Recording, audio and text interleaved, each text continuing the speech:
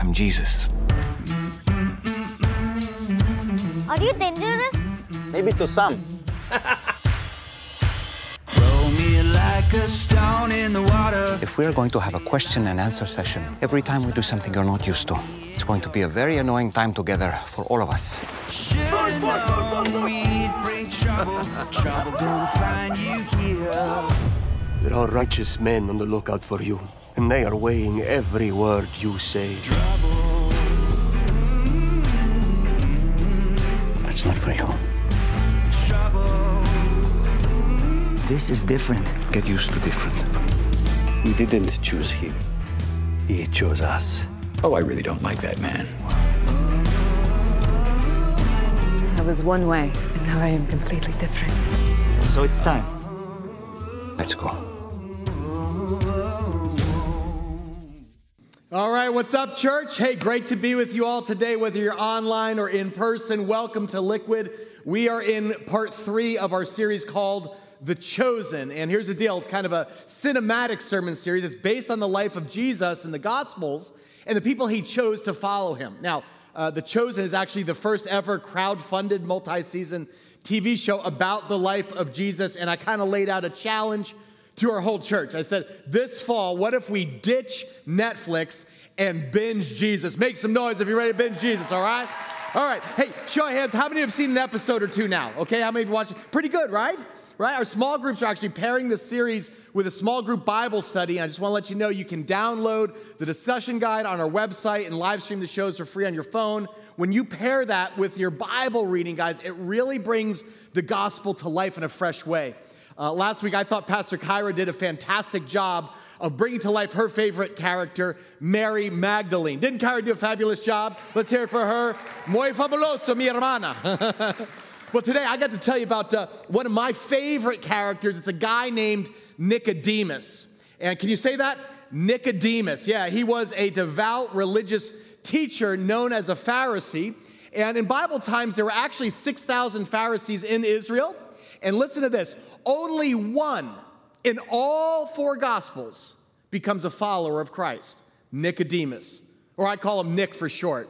Today we're going to look at Nick's story, which is found in the Gospel of John. If you want to take out your Bible, it inspired the title of my message, For God So Loved, which you might recognize from John 3:16. It's probably the most famous verse in the whole Bible, but do you know the backstory behind those famous words? It actually came on the heels of a conversation between Nicodemus and Jesus. So let's open our Bibles to John chapter 3. We'll look at the first 17 verses, and then we're going to watch this scripture come to life on the big screen. The Bible says this, Now, there was a Pharisee, a man named Nicodemus, who was a member of the Jewish ruling council. He came to Jesus when? At night, and said, Rabbi, we know that you are a teacher who's come from God.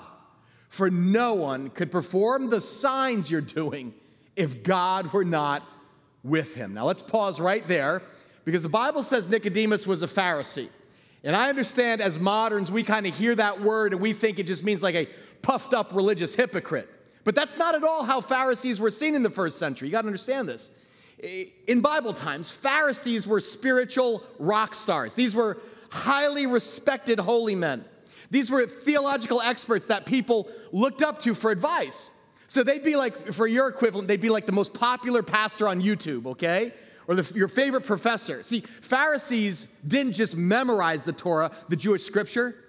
They actually embodied the holiness that was required to please God. They said, you can be righteous if you follow God's laws perfectly. And that wasn't all. They actually developed a system, listen to this, of 613 religious laws, rules for holy living.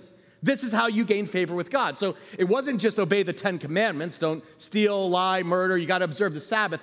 They added all sorts of little details, like pouring drinking water through a strainer in case there was a gnat that was in your glass. And if you drank it, you'd become ritually unclean.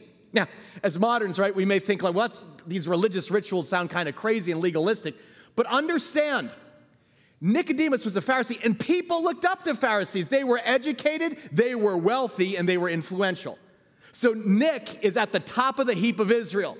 And John adds this detail. He says, Nicodemus was a member of the Jewish ruling council, and that was called the Sanhedrin. Can you say that? The Sanhedrin. It was the Supreme Court of Israel. The Sanhedrin wrote laws. They investigated heretics. They conducted trials. So understand, Nicodemus was one of the most powerful men in Israel. There's only 71 members of the Sanhedrin. So when it came to religion, you got to get this, man. Nicodemus, man, he was like the creme de la creme. He was an elite Pharisee. And then he's the elite of the elite on the Supreme Court. Even Jesus calls him Israel's teacher. So Jewish people respected and looked up to him, which might explain why it says he came to Jesus when, church? At night. I thought about titling this sermon, Nick at Night. Now, why did Nicodemus come to see Jesus under cloak of darkness? It's interesting. Scholars kind of speculate that maybe he was embarrassed or afraid to be seen with this no-name rabbi from nowhere, Nazareth. Maybe he was worried like what people might think, or some other scholars say maybe he was a sincere seeker of God. Maybe he wanted to authentically understand who Jesus was and actually see for himself away from the crowds in Jerusalem. Either way, the Bible says he came to Jesus at night and said, "Rabbi, we know that you are a teacher who's come from God. For no one could perform the what? The signs you're doing if God were not with him." Now, by signs, he means miracles. See, at this point, word is spreading that Jesus is a miracle worker. People are literally like, have you heard? Did you heard? Dude, I was at a party. He turned water into wine. Yeah, I saw it. He cleansed a leper. Did you see it? It's true. It's totally true. He cast a demon out of Mary. Remember last week? Even Nicodemus couldn't help Mary. He failed at the exorcism, and Jesus did it. So as a religious leader on the high court, that got Nick's attention. So The Chosen imagines this scene where Nicodemus witnesses a miracle firsthand, and it sparks this desire to meet Jesus face to face. Let me set the scene. It's straight out of the Bible. You probably remember this, but there was a man who was paralyzed since birth. And his friends actually ripped the roof off of a house where Jesus is, lower him in front of Jesus to see if the miracle worker can make him walk. Watch this. Rise. Pick up your bed and go home.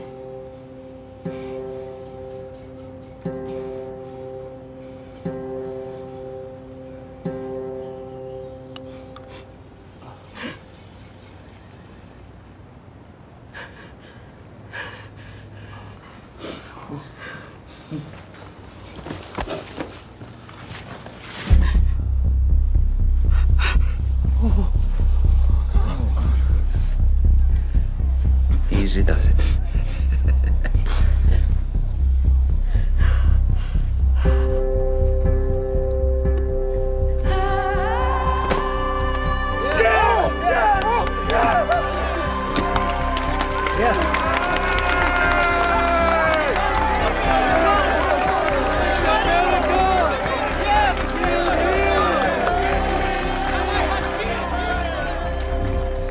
Now go on.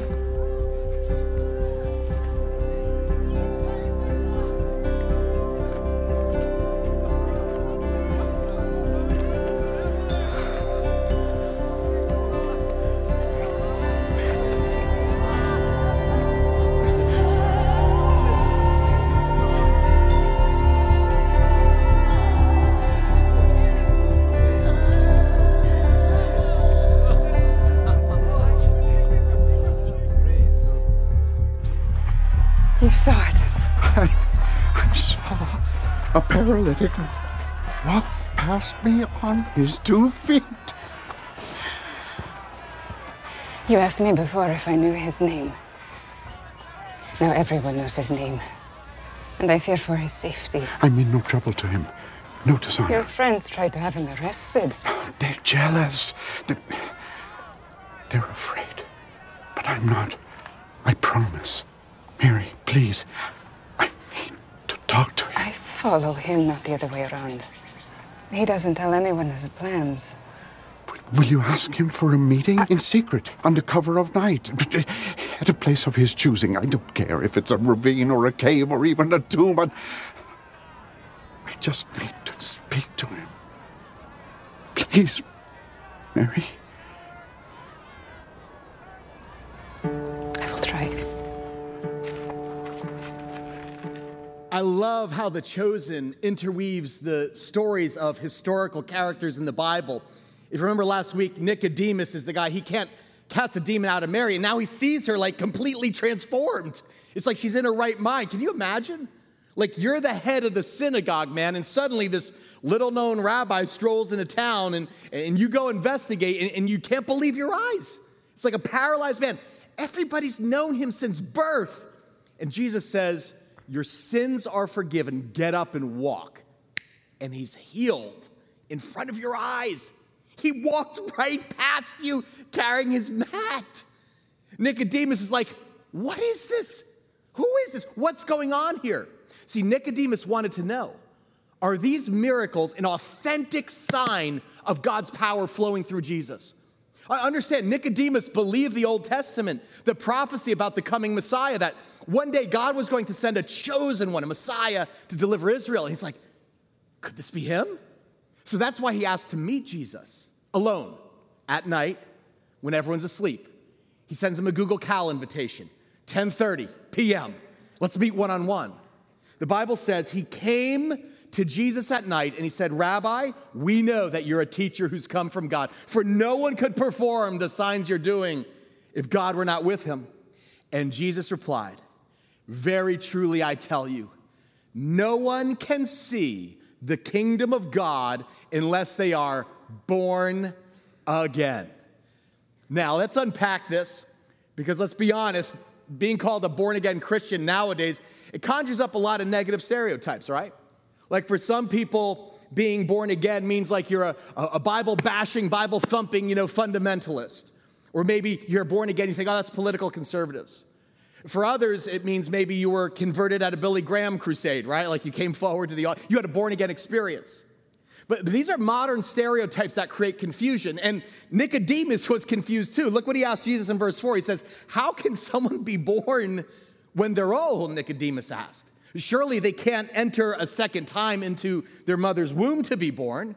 And Jesus answered, very truly I tell you, no one can enter the kingdom of God unless they're born of water and the Spirit. Now he's getting more specific. Flesh gives birth to flesh, but the Spirit gives birth to spirit. You shouldn't be surprised at me saying you must be what, church? Born again. So Jesus says, I got news here, Nicodemus. You don't get to heaven by being a good person or doing good deeds. And that news would have shocked Nicodemus's ears. I mean, he's a religious expert in the law. If anybody is going to heaven, it's Nicodemus. He had a level of self-righteousness that no ordinary Jew could touch. This guy memorized the Torah. He observed the Sabbath. He led worship in the temple.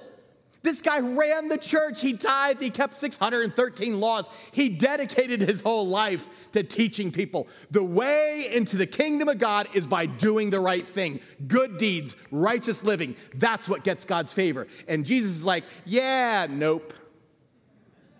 That ain't how God keeps score. What? Yeah. Plenty of good people go to hell. Good deeds aren't enough, Nicodemus, to get anybody into heaven. You've actually been wrong your whole life. So how do you get in, Jesus? And Jesus says, it's something else entirely.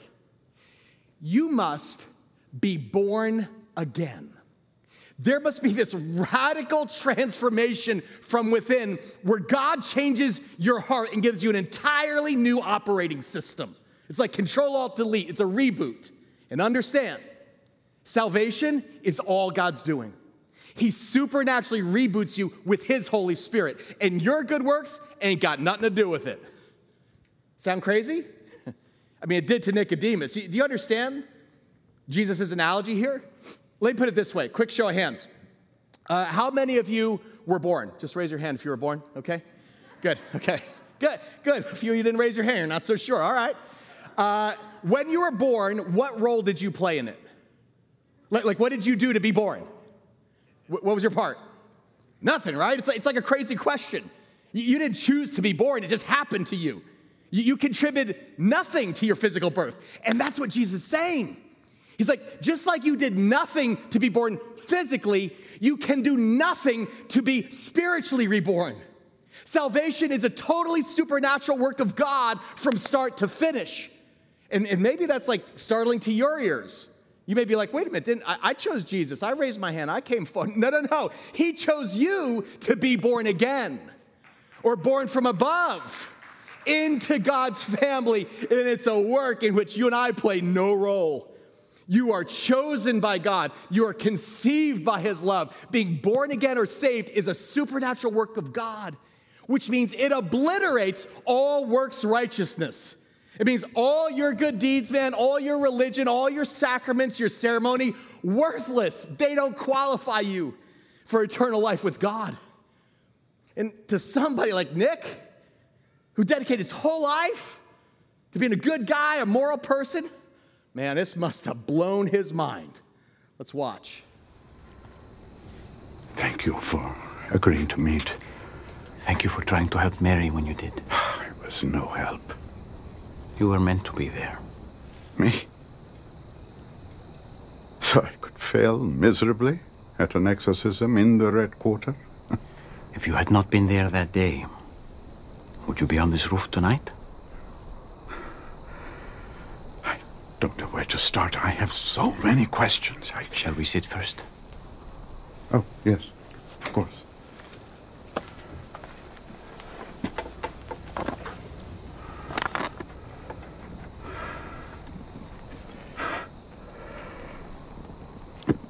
The eastern slums. Many wandering preachers have succeeded in gathering crowds with their rhetoric and fiery tone. I've heard a few of them over the years myself. So you know the type. But I have never heard anyone tell a paralytic to get up and walk, much less it actually happened. So what is your conclusion? I believe you are not acting alone.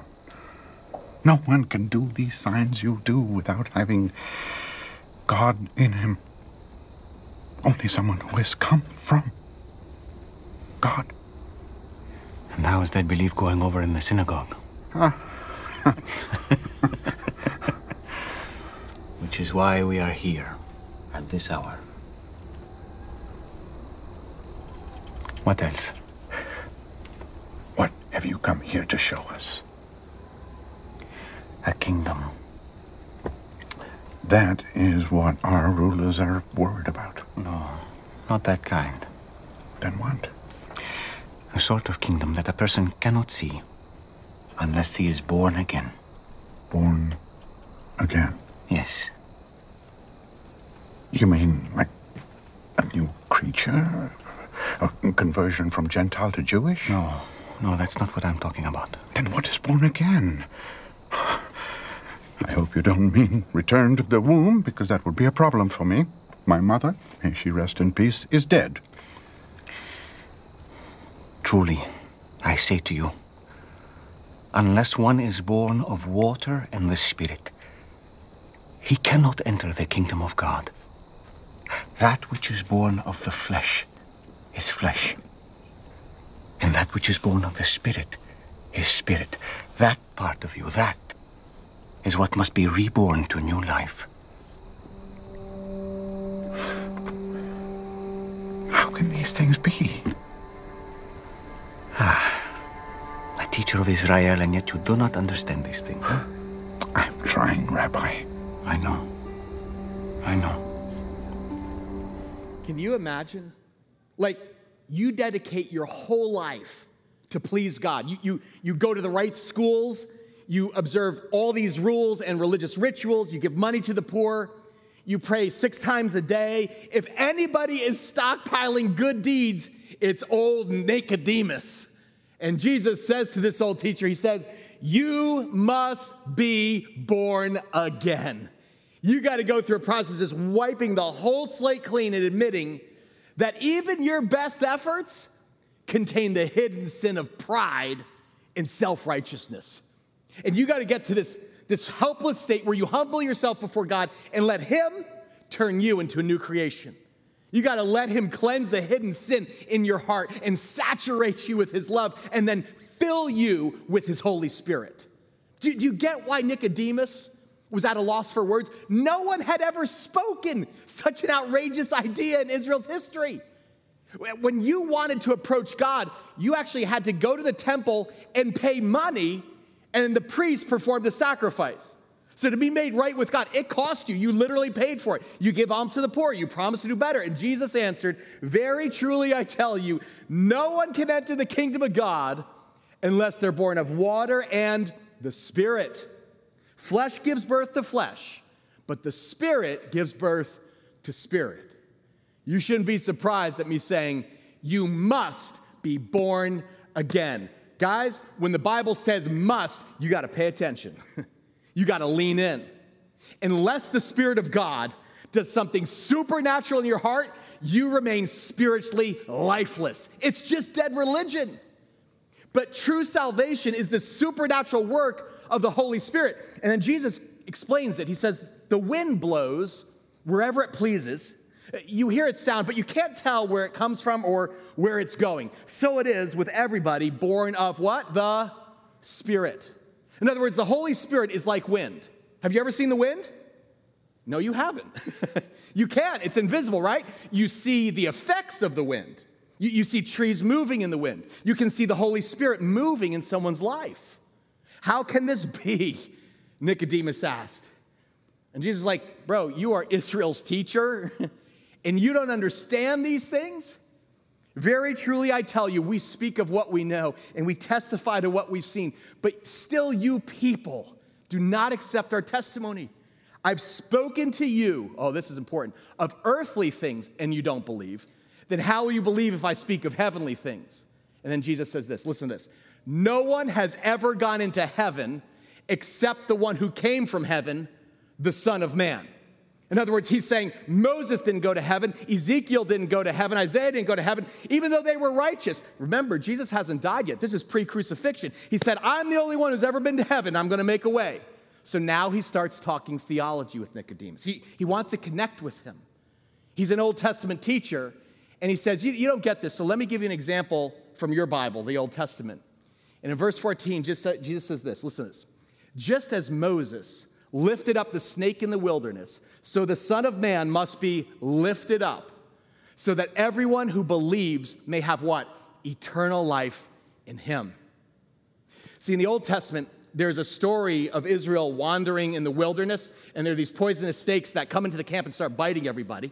And so they're dying, they're snake bit. And what God does is he tells Moses to hang a bronze snake on a pole and hold it up in the middle of the camp. And he says the way it works is anyone who looks up at the snake at the pole will be healed. And it worked. People who were snake bit, they look up at the pole and they're saved. And Jesus was like, Nicodemus, in the same way, I'm going to be lifted up on a cross. And when I am, every single person poisoned by sin will be saved when they look to me. Just as Moses, you feel it, lifted up the snake in the wilderness, so the Son of Man must be lifted up, and that everyone who believes may have eternal life in him.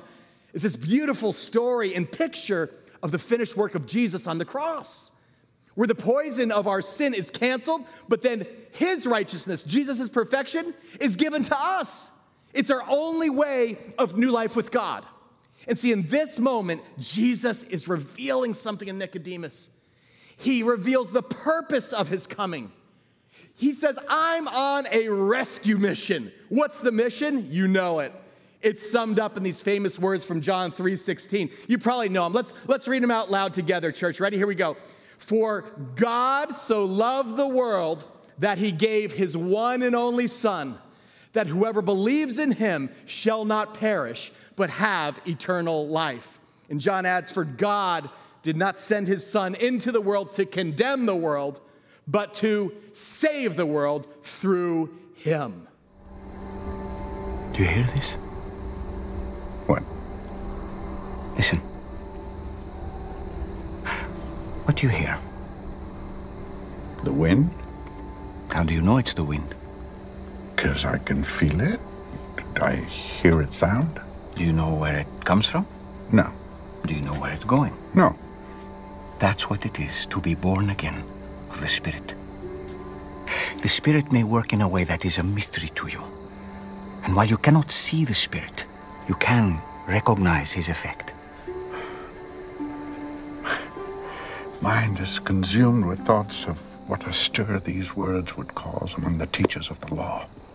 Yes, and I do not expect otherwise. I speak of what I know and have seen, and it has not been received by the religious leaders. It is hard to receive. So if I have told you of earthly things, and you do not believe, how can I tell you heavenly things? I believe your words. I just fear you may not have a chance to speak many more of them before you are silenced. I have come to do more than speak words, Nicodemus. More miracles. Yes, but even more than that. Do you remember when the children of Israel complained against God and against Moses in the wilderness of Paran? Yes.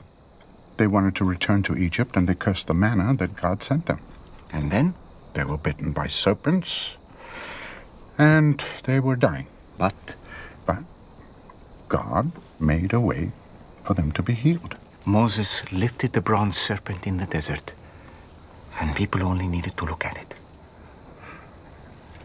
So will the Son of Man be lifted up, so that whoever believes in him may have eternal life. Our people are not dying from snake bites. They're dying from taxation and oppression. I'm sorry to disappoint you, but I did not come to deliver the people from Rome. Then from what? From sin. From spiritual death. God loves the world in this way, that he gave his only Son, that whoever believes in him shall not perish, but have eternal life. So this has nothing to do with Rome. It's all about sin. God did not send his Son into the world to condemn it, Nicodemus. He sent him to save it through him. It's as simple as Moses' serpent on the pole. Whoever believes in him will not be condemned, but whoever does not believe stands condemned already. Have you ever heard anything like this before? I love that The Chosen imagines John just kind of eavesdropping, and he's like writing down the words that we're reading right now. So Jesus gives Nick this invitation. He's like, will you leave behind your dead religion of works for a relationship with the living God of grace? Religion or relationship? That's the choice Jesus gives Nicodemus, and he gives you. It's a choice he gives me. What's the difference between religion and relationship? You stick around a church long enough, you hear that. We don't want religion, we want a relationship. What's the difference between good works and God's grace? Let me illustrate. When I graduated college, I got my first job as an English teacher. It was like my first adult job with like an adult salary. And so I leased a new car. I told you about like the hoopty I had in high school. But now that I had a salary, I leased a 1996 Volkswagen Jetta. I love that car, man. It was black on black. And here's the thing. I would wash it every weekend. I'd literally like wash it on Saturday, drive it during the week, wash it again on Saturday, drive it during the week. Sometimes I'd even splurge at the car wash, and I'd pay to get the shiny wheel wash, you know, where it makes the tires like shine. And I'd like armor all the dashboard and just so it like dazzled, you know, when I drove it all over town. It's like so proud of that car, man. I was living my best life. But one day after school, I'm driving and suddenly it starts bucking. I'm like, it starts bucking, like it was gonna stall out. And so I took it to the mechanic, and the mechanic asked me, he said, hey, when was the last time you changed the oil? Like I hadn't learned from high school. And I said, no, I'm sorry. This is a Volkswagen Jetta. It's no maintenance. That was one of the selling points. They told me about that. You don't have to change the oil or fluids or anything. And he laughed and said, no. It's not no maintenance, it's low maintenance. You still got to change the oil and the fluids, but since you ignore that, congratulations, instead of new oil, you need a new engine. You actually fried 2 of the cylinders in this thing. You see, I've been keeping the outside looking beautiful washing and waxing the outside and totally neglecting the inside, which is what really mattered. Like, looking back, I don't know how I missed this. Nobody ever told me, Tim, the whole point is the inside. It's the engine that drives the car. Guys, Nicodemus spent his whole life washing and polishing his car. His car was prettier than everyone's, cleaner, better than everybody else's car, and no one ever told him it's the inside that matters until this moment. Jesus said, don't worry about the outside.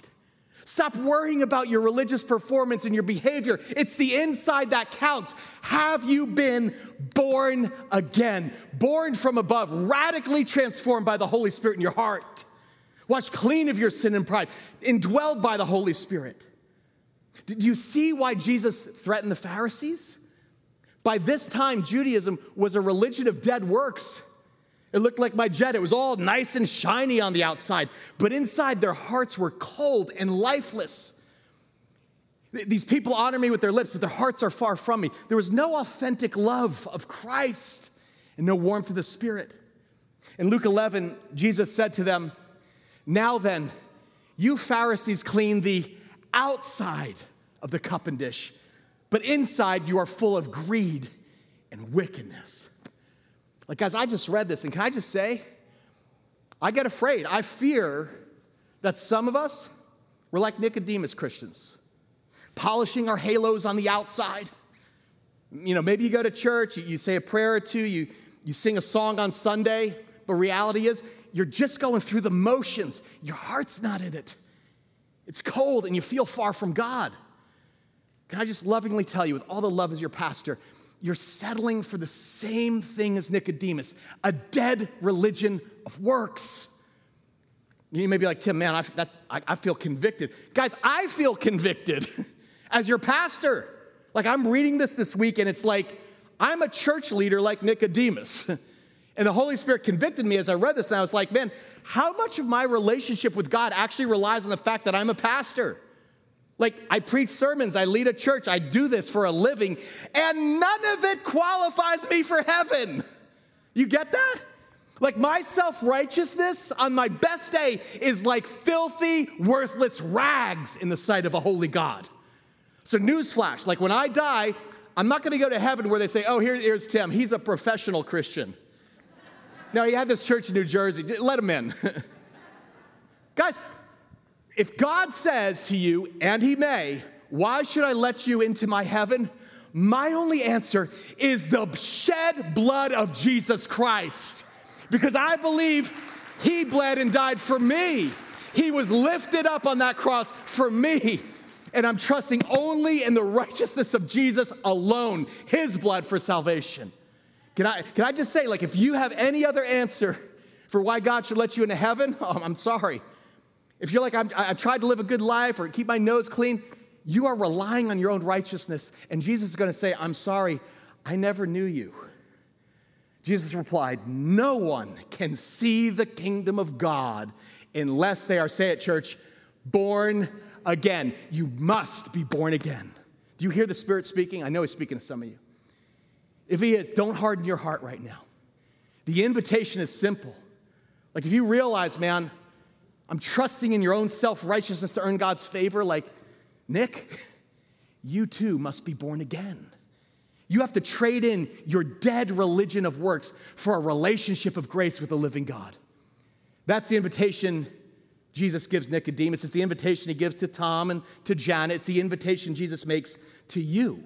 You must be born again and follow Jesus like Nicodemus did. Watch this. Mary, that day,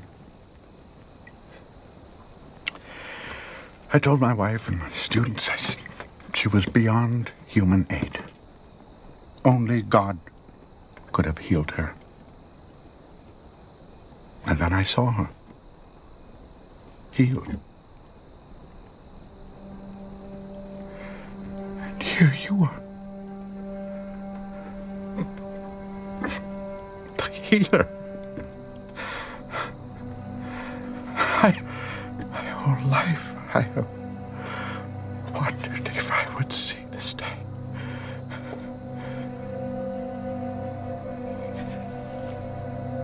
Follow me, and you'll see more.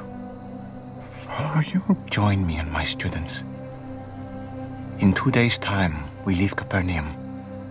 Come see the kingdom I am bringing into this world. But I can't. You have a position in the Sanhedrin. You have family. You are getting advanced in years. I understand. But the invitation is still open. The invitation to what exactly? To lead a nomadic life, to give up who I am? It's true. There is a lot you would give up. But what you would gain is far greater and more lasting. Is this another one of your born-again mysteries? Maybe. I know mysteries aren't easy for a scholar. Think about it. Take your time. On the morning of the 5th day, we leave, and we'll meet by the well in the southern quarter at dawn.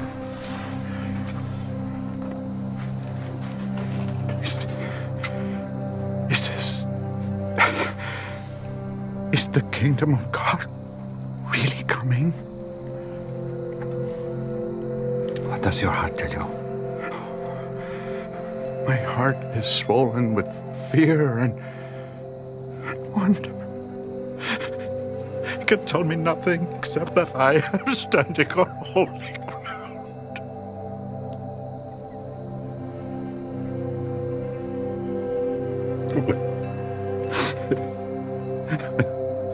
Holy roof, anyway.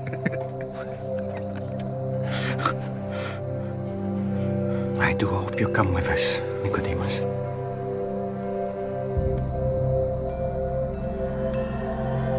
don't have to do that. What are you doing? Kiss the Son, lest he be angry and you perish in the way.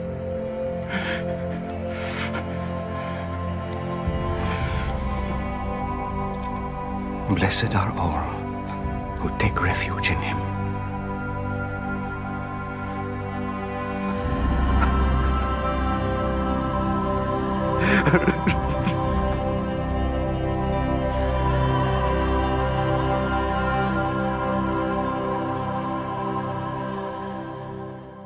There were 6,000 Pharisees, and only one in the entire Bible gave his life to Christ.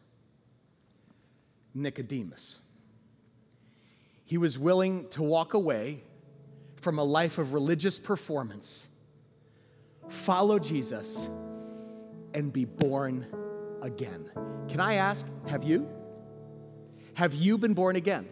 Like, I know the Spirit's speaking to some hearts right now. He's speaking to somebody, and I love how personal Jesus made this for Nick, and I want to make it personal for you. You know, John 3:16 it's famous for a reason, because it's God's plan of salvation in a nutshell. You know, if you've ever wondered, like, how do I be born again? How do I have my sins forgiven in the hope of heaven when I die? This is it.